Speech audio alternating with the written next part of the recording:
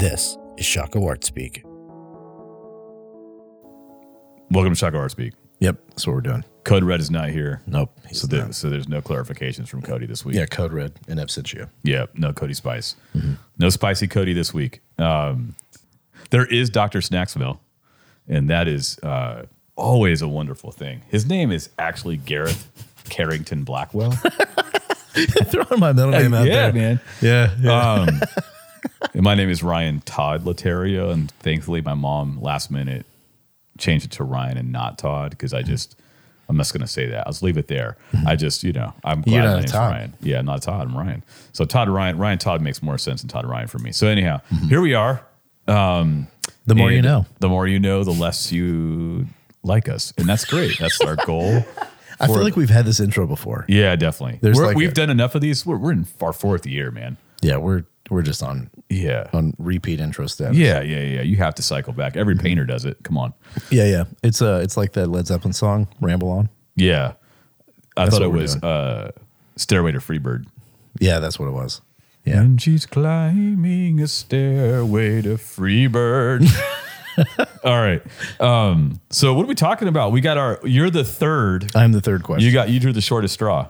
Yeah, I did. Yeah. But it's made sense. It's kind of created a nice little, so we're doing this thing this year in 2023 where we're bringing questions to each other. Yeah. And we're not telling each other what the question is. And so we're on the third of our first round of posing these questions. Yeah, and I think it's really great because one thing I mentioned off air a few weeks ago is, the last couple of years, me, and Cody have been involved in reading kind of the same stuff along the same timeline. Sure. So we've been, kind of having off air conversations about this stuff that we're reading in pretty much the same sort of time periods.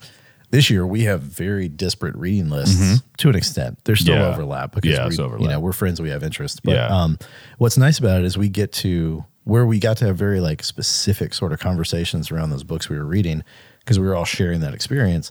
Now we're having disparate experiences, which means we're bringing different ideas from different writers and authors, correct, fiction and nonfiction, kind of to the table. So it is a good chance to kind of sit back and be like, hey, here's a question for you. Yep, I love it because we're just at a place where we don't have as much time to sit down and have those conversations as much as maybe the texts themselves are kind of do that conversation. Yeah, 100%. So I'm third question. We had some good stuff about the impulse behind bringing together two art forms. We talked about how narrative shapes us. And so my question is, we live in a very digital world. So much of our interaction happens through digital devices or digital interaction. So how does that level of digital interaction impact the way we pursue craft? Say it again, dude. How does the level of digital interaction that we have as a part and parcel of our society, how does that digital interaction impact the way we pursue craft? And I picked my words very wisely with it. They're very specific and intentional. So how does the digital reality that we're in impact our pursuit of craft? Okay. So there's reality and then there is digital reality. And digital reality part is a subsidiary of reality. So it has its place in the world. So when you think about craft, craft is a very human activity. And it's a historical activity, and it's a way that you can kind of retrofit human activities prior to the sort of the most clearest formalization of craft. So you can look back and say, oh, there's a craft aspect to what. And the what is a lot of objects that have been made for various types of purposes in a physical way. Because when you talk about objects, by and large, we're talking about physical objects. There's objects that we can't perceive with the naked eye that, in terms of scale, are still designatable as an object unto itself, but not necessarily the most obvious kind. So, how does the digital reality we are in affect our ability to working you said that how does it affect our craft? How does it impact our pursuit of craft? Yeah, pursuit. So then what you're saying is you're pursuing so what's implied then is indirectly is the pursuit of making out of dirt, basically. Mm-hmm. You're talking about making out of mud. Mm-hmm. So digital is like electricity. Mm-hmm. And so you can't you can use craft language as a proxy to talk about electricity. You could in other words, you can imbue the work of harnessing energy into digital frameworks and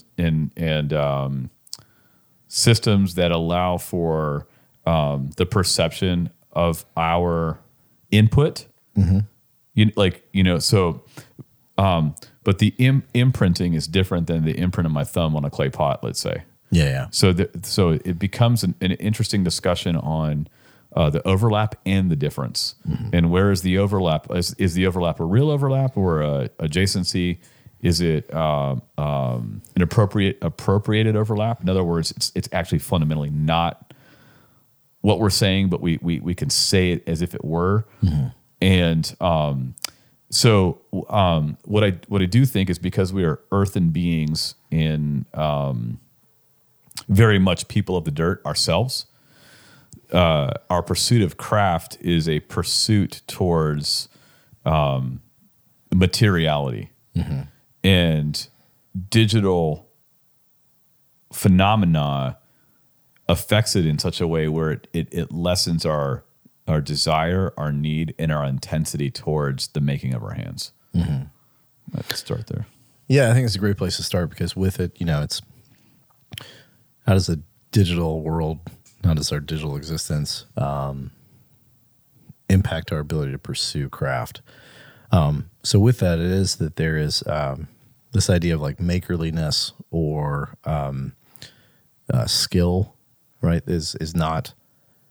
It is a part of the arts, but it is not part and parcel to individuals who are working within the arts, mm-hmm. right? It's why we have art school, because just because you have an interest does not mean you have a skill, or whatever skill you have does not mean that that's where you are forever. Mm-hmm. It can grow, it can change, we can adapt.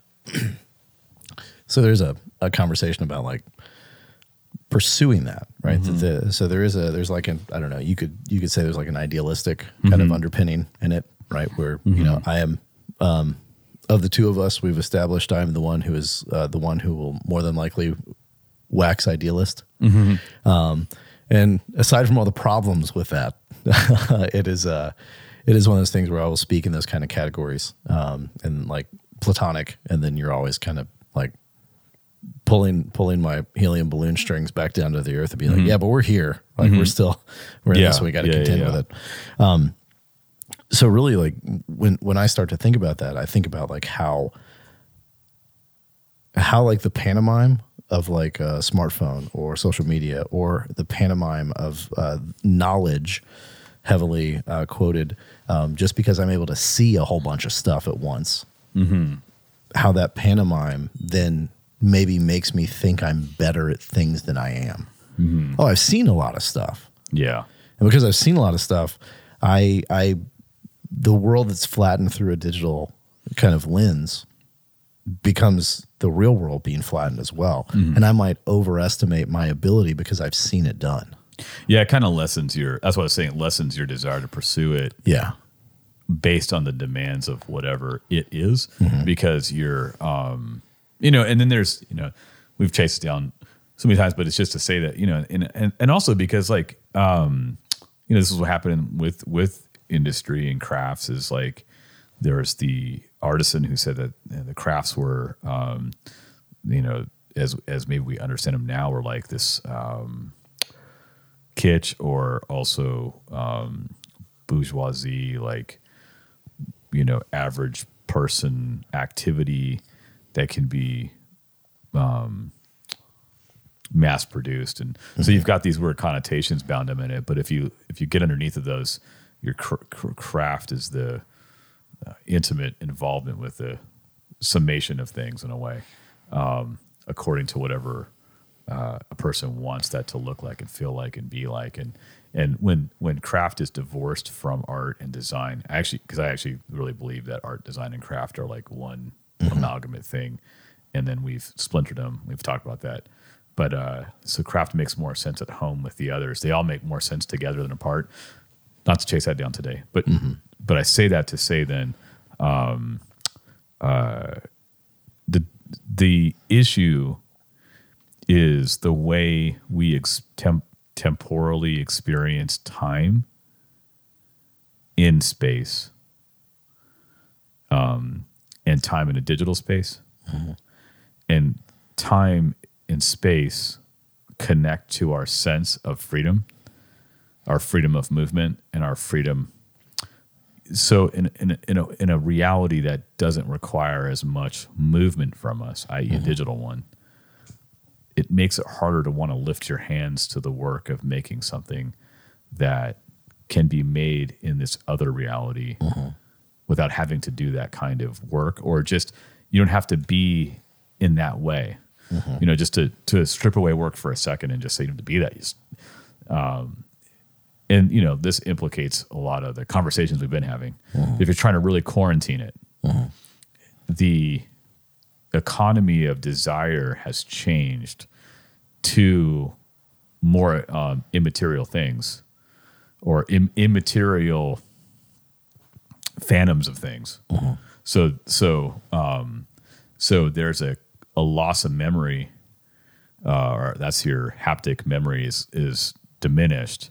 You know, it's kind of like saying like we don't do handwriting anymore. Well, so it just follows that then you're not only is it like you'll do it less, but then there's people that just won't know it ever existed. Which means they'll have no muscle memory for it. It's not a part of their perceptual and memory based experience of things.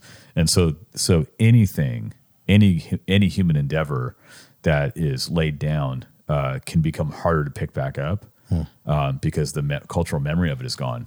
And so these are exchanges that we make all the time.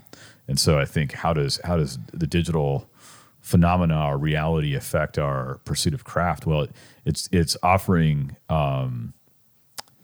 it's proposing an experience that demands different aspects of our humanness than the ones that are most akin to crafting. So you could get like on a 3D modeling system and be using the language of craft to render a figure for an animation. And I'm not diminishing that there's an acumen and acuity and artistry that's required, and then there's the assistance of the tools. And that's definitionally the case with a paintbrush as well and a canvas. What I am saying though is that's why I said there's the samenesses and the differences. The difference, and I'm not even saying it's all better or worse, but if you're asking the question, we've thought of craft as like a whole encapsulative mode to its detriment, because it's sort of like color is a property. So when you start to think of color existing independent from a property, you start to lose a lot of what color is. That's where it becomes a theory.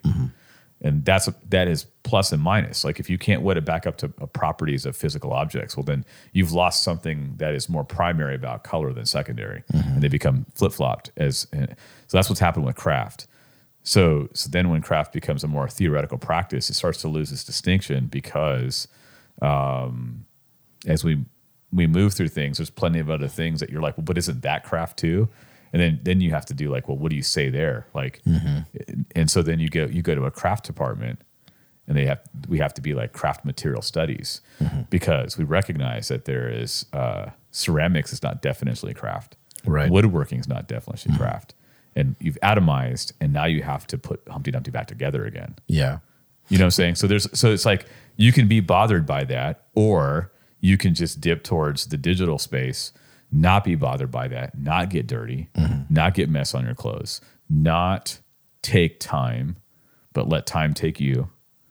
You know, like you just kind of are in a alternate time space that doesn't necessarily govern itself by the laws of physics as we understand it out here. And you can scroll, and you can fast forward, and you can have command over reality in a way that doesn't have command over your reality. So you lose something in the move away from the pursuit of craft that you can't get in the pursuit of the digital reality. And so then it becomes a question of like, there's like a second part to this in my mind. It's like, how does one exist in a flourishing state with generative possibilities, both digital and not, or craft not. And I don't want to change the conversation. I'm just saying totally. That would be like a follow-up to this would be to say, okay, so what's the enjoinder? Like, how does this all come together? Kind of circling back to Cody's conversation almost. Yeah. Yeah. And I think, with craft, like purposeful use of that term, because it does have such a messy, like you're wading into stuff, it's a historically loaded term that has not necessarily been like adequately or like concisely sort of defined, right? It's like a constantly in limbo sort of thing. Because in maybe the more like standard definition of it, a lot of folks would say, oh, craft, you're talking about kind of like, how well things are done, or like a finish sort of quality to it, or like, maybe somebody might really nonchalantly be like, oh, craft, like skill, like, like you're good at your craft, you got skills. So it's a messy term to have to like unpack in a lot of ways. But I think also there's when we talk about the digital kind of landscape, 100 years ago, if you're making something, it's going to be, highly functional, or it's going to be not functional, but additive to somehow to the culture you're a part of. So you could have things like, paintings have their function, but they're not like going to hold water at your dinner table. Right. So in that sense, so there's also an understanding within an increasingly digital world of how people will consume whatever it is you've made. Right. So, a painting in my home, you're going to see and experience in a very different way, which will require different things of it and will require different things of the hand that makes it. Whereas if you're just kind of looking at my website, if you're kind of like checking out the gallery website that I'm, being represented by, if you're just seeing my stuff in, a book or quarterly and annual, like there's some levels that don't have to really be met, because you're going to have these other sort of mediums that it's still passing through. Well, so that's interesting. So if you say, so we still participate in this world. So your perception is, again, like just to keep saying it, is predicated on your memory and your senses. So you smell, feel, touch. And so a lot of things that don't activate that, but activate just your visual, rely upon your prior experience through your other senses in primary reality. Yeah. So they only live in a surrogate way to your first order experience. And if you eliminate your first order experience, then you eliminate the ability to upload your other senses into your perception of the thing you're looking at on the. Yeah. So what I'm trying to say is, like, if you look at my paintings online, they have a clarity to them that you'll miss the hair that got trapped in the paint, the brush bristle, or the crack, or the imperfections. You'll miss the smell of the paint. You'll miss the way your head has to move from left to right and then over and under and around to look at it. And those sort of analog experiences with actual space, primary space, have a different informative effect on someone than the scroll of a finger and the eyes engagement. So there's a reduction in the one that magnifies our optics against a flat screen, and our ability to see. So it's so the ability to see is diminished as well, because the ability to see is discoordinated from, it's not coordinated with the rest of your body moving. It's being dislocated from that and being asked less of us while we're undergoing blue light experiences. And so so it's an odd, and so like if you took the logic forward and you said people live in pods with no sensory experience, then what you're getting is science. And I'm not going to go too far here. I just want to point to the highway that we've kicked at so much because it's so eminent. Is you get people saying, well, that's no problem. We're going to find ways to make the controller vibrate. We're going to augment reality and try to rewrite your neural bodysuit. Good to go. Yeah, rewire your neural and then your olfactor your possibilities through a different pathway. And so it's like, oh, that becomes a really interesting challenge, and we're really fascinated with that. And that is maybe that is true, but when you're dislocated from what a human is, then you can't really know. You're a slave to the next thing. Like you're enslaved to that. Like, so like logically that is what has to happen next by virtue of the values that would put us in a position to be drawn that way. And so then what happens is the craft, the using and the squeezing and the manipulating of the hands in space and time, and the gathering and the forming and the forging and the development and the heightened sense of hands at work in matter as it relates to our ontology, and the giving of such things to others to walk around and move and smell and touch and feel, let's say, is being totally denied, but when it's presented feels passé. So it doesn't actually feel like you're going forward or you're participating with the future of where humans are headed. Yeah. And so it makes it hard for people so digital reality makes it hard for people to want to do that without feeling like they're Amish. And I don't mean, that's no critique on the Amish. It's to say that you're completely isolating yourself from where civilization is headed. Yeah, yeah. And it's possibly that maybe that's true, but that implicates the whole notion of progress. And so like if you're not necessarily progressing, then you're actually reclaiming something of what it means to be human. Yeah, 100%. And it's just tough because when we think about like all these sort of things, like everything that changes, right? We all read it in grad school, right? You're reading Derrida, and he's talking about the frame, and like the frame impacts because it surrounds, it gives other kind of visual clues, it cuts off, it provides the space, it does all these things, it provides contextualization of an object.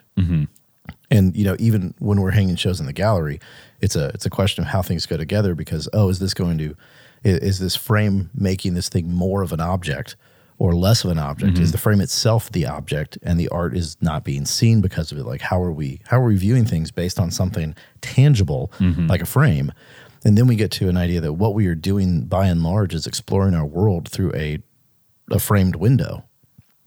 And then once we make tangible objects that we then are experiencing by passing to friends or family or loved ones or on our website through this weird little frame that we have in our pocket 24/7, like how does that actually impact what we're doing, right? Because now it's not a controlled environment of a gallery or a museum or your home where these things are then taking place. Instead, you've offloaded into the same place where there's a billion other experiences that are going on. And it just seems like there's this large space of exploration where it's like, what kind of murky mud soup are we making of the objects that we think we're holding dear? Yeah. By having this thing, it's almost to the point where it's like, I don't want to look at any art on my phone. But that's a stupid kind of Luddite way to think about things, because one of the best ways to not have to spend hundreds of thousands of dollars going to see things is by just checking the internet. Yeah. I can't afford to go to places in Europe or Asia or Africa or South America to check stuff out. So the problem is not in the tools or in the mediums, because digital is a medium.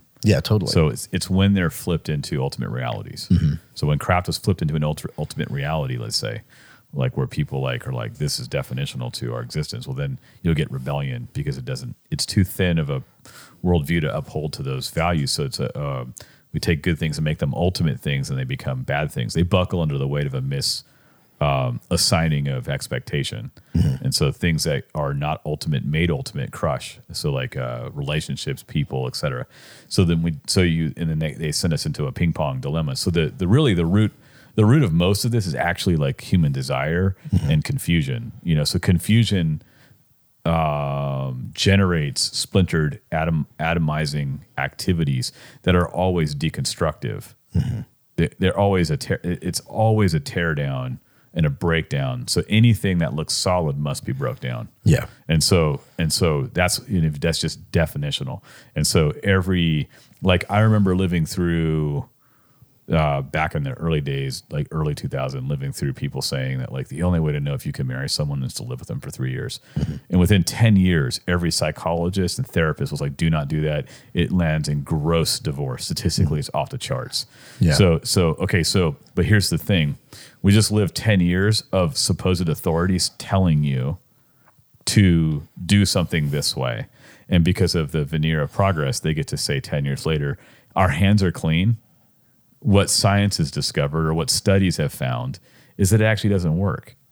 Okay, but you acted as an authority and determined that it should be this way, and now there's gross fallout from it. That's actually the world we live in. That's the way people operate. And it's the elitists that occupy these incredible spaces and define things. And then when it doesn't work, then they just act like it never didn't work, or they act like they weren't involved. Yeah, don't shoot the messenger. Yeah, we're going through that. I won't say with what, but I know a lot of people know. We're going through that right now in our culture with what we were told and what we were supposed to do and how we had to do it, and heaven forbid anybody didn't. And now people are like, well, hey, we didn't really know. No, some of us knew. And you didn't want to listen to us because you thought that certain people were better than other people.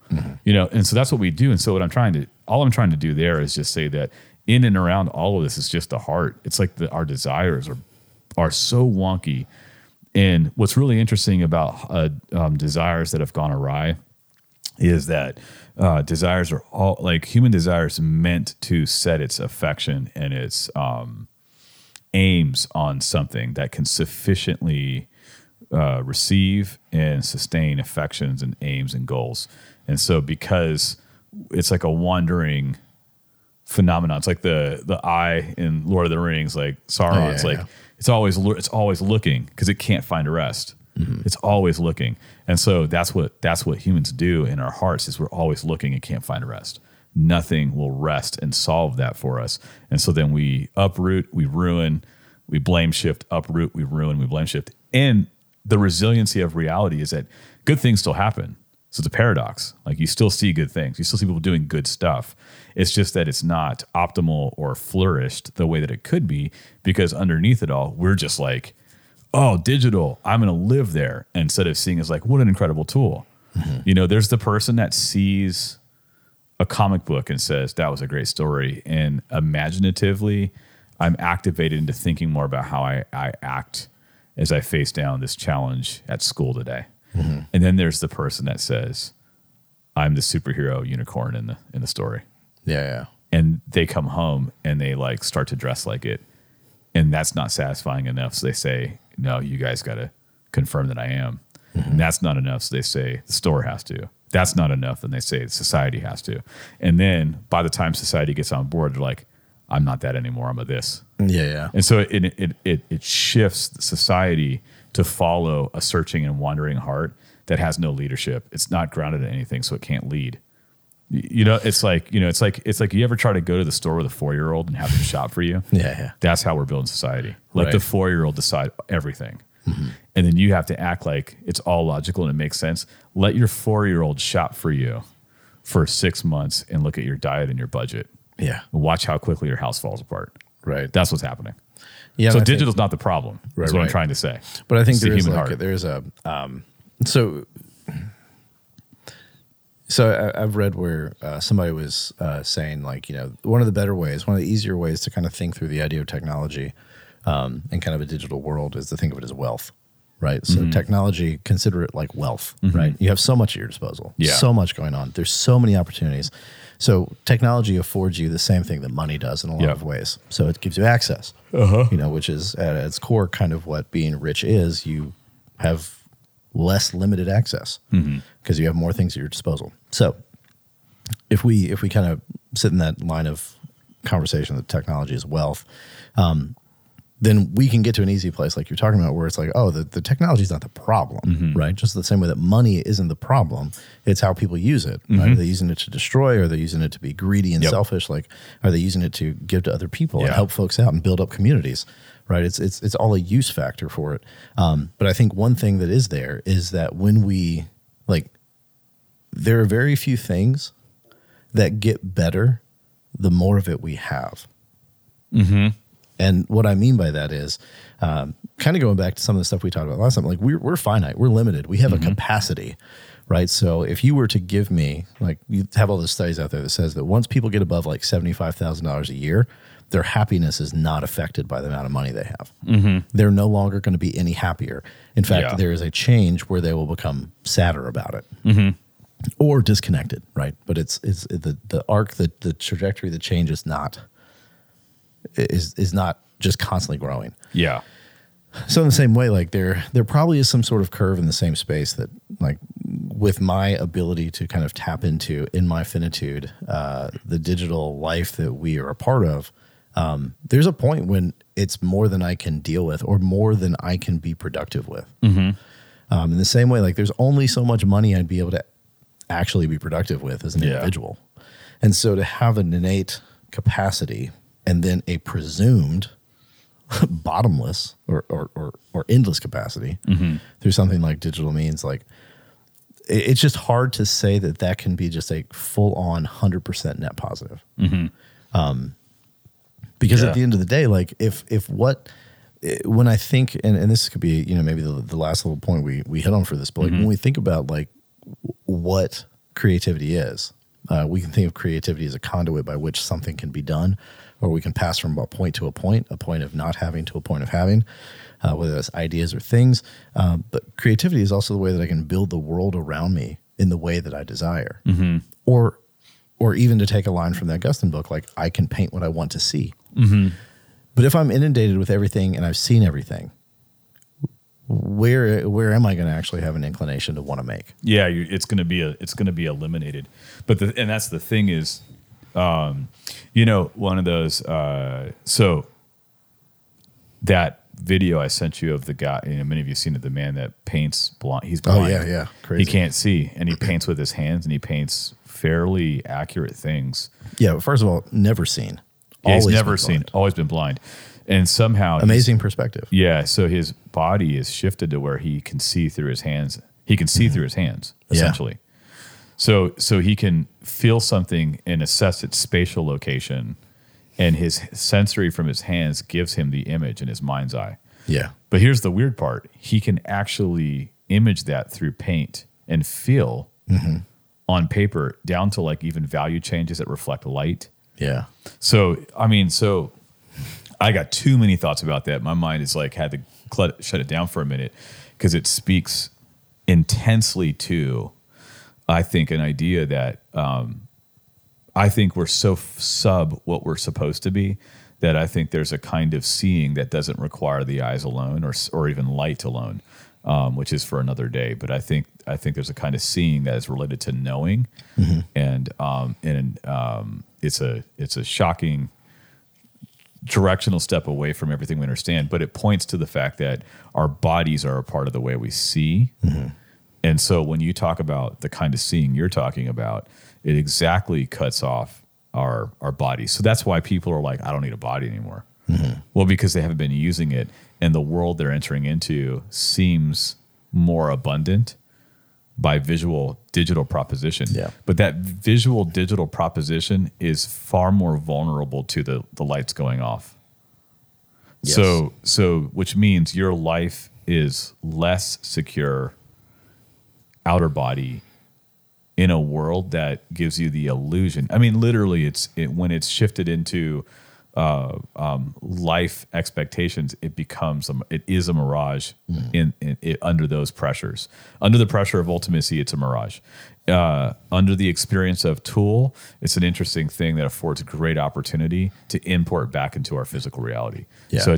So the problem there is the heart that says, yeah, I just want to live there. Right? You can't. That's not living definitionally. You're dead. Like you can't. And let's say science figures it out enough that you got some folks that are like some kind of semblance of your conscience lives there. As soon as the power goes out, you're dead. It doesn't change anything. You're still dead. Yeah. And power is vulnerable. Like electricity is vulnerable. Like a storm kicks on, and then you're worried about things going bad in your fridge. Yeah. You know what I'm saying? And it's not eternal. So you're not going to, Yeah. It's not an infinite existence. You're not avoiding the inevitable. Yeah, it's a weird thing. It's hard to not talk about this stuff and not talk about space and time and objects. Well, I think, one thing that comes to mind when you're talking is that there is a way that our access through digital means and what seems very simple because of how digital technology is advanced, there is a way that it actually lies to us in a very consistent and constant way. And, I think it's through thinking that like, oh, I've seen a thing, so I know a thing. Yeah. Right. So I see it, so I know it. Like, I know because I see. But it actually kind of works the other way around. I see because I know. Right. So if you think about like, take it any level you want, you think human to human, right? Like I could see anybody walking around town. Doesn't mean anything about knowing them. Yeah. But once I start to get to know somebody, then I'm going to actually start to see things about them. Yeah. It's right? degrees. And so it's like, you take that away from just a human to human space into anything else. Yeah. And you're like, oh, I actually, I can see this thing, so I can now start to know it. Yeah. And that's the way it is with works of art. It's one of the reasons that I love museums that let you touch things. Yeah. Because it just lets me have so much more of seeing it, right? Yeah. Because it's not just eyes. Yeah. Right? It's not just looking at my That's phone. the beauty of the man that's blind, that's a painter. If you haven't found those videos, it's worth looking at. I'll pop them in the show notes. So Yeah, y'all it's just see. worth it, man. It's They're worth great to considering. check out. Yeah. But it is one of those things where it's like we can't. Miguel like, sent that to me. Oh, nice. Shout out to Miguel for sending that. He Heck wrecked yeah. my brain up that day. I couldn't function. I was like, wait. Yeah, and then everybody can't- sent it to Miguel, wrecked their brains. So Yeah, and I sent it appreciate you, man. to a friend, Doug, and Doug's like, I want this to be real. Please tell me it's real. Then he found some, Doug found Yeah. more videos, and Doug's like, oh my gosh, it is real. And it's like, oh my gosh, it is real. Doug verified it. We're really in. It just kept dude. kept compounding, dude. It was. So, but I think, it's one of those things like, it's, of course, we're not going to answer this in like a, 40-minute podcast. Yeah.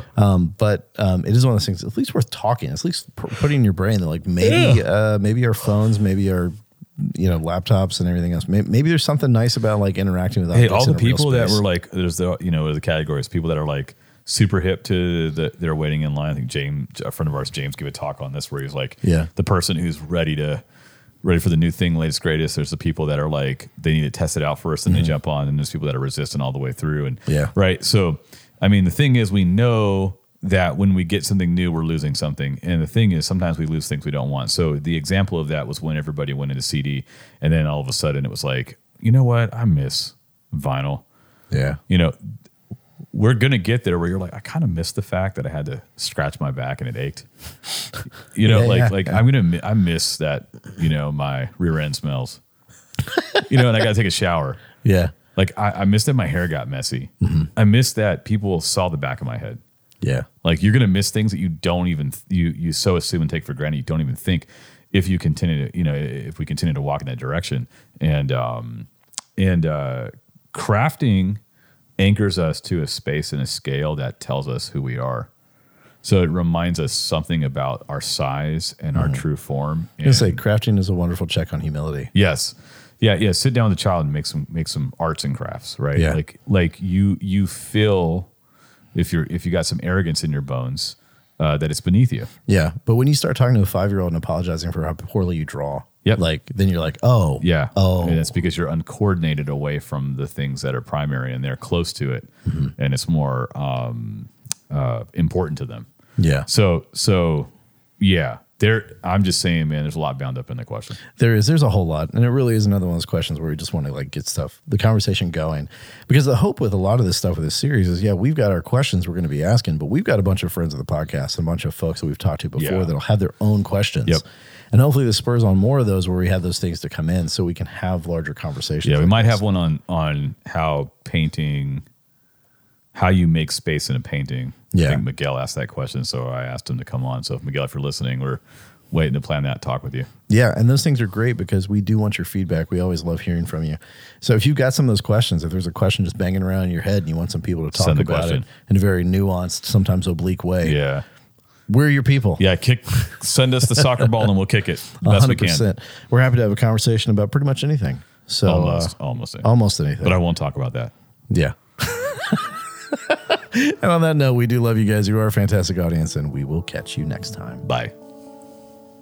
You've been listening to Shockoe Art Speak, a production of Shockoe Art Space. We are an independent, non-profit art gallery in Richmond, Virginia. We can be found online at shockoeartspace.com and in real life in historic Shockoe Bottom.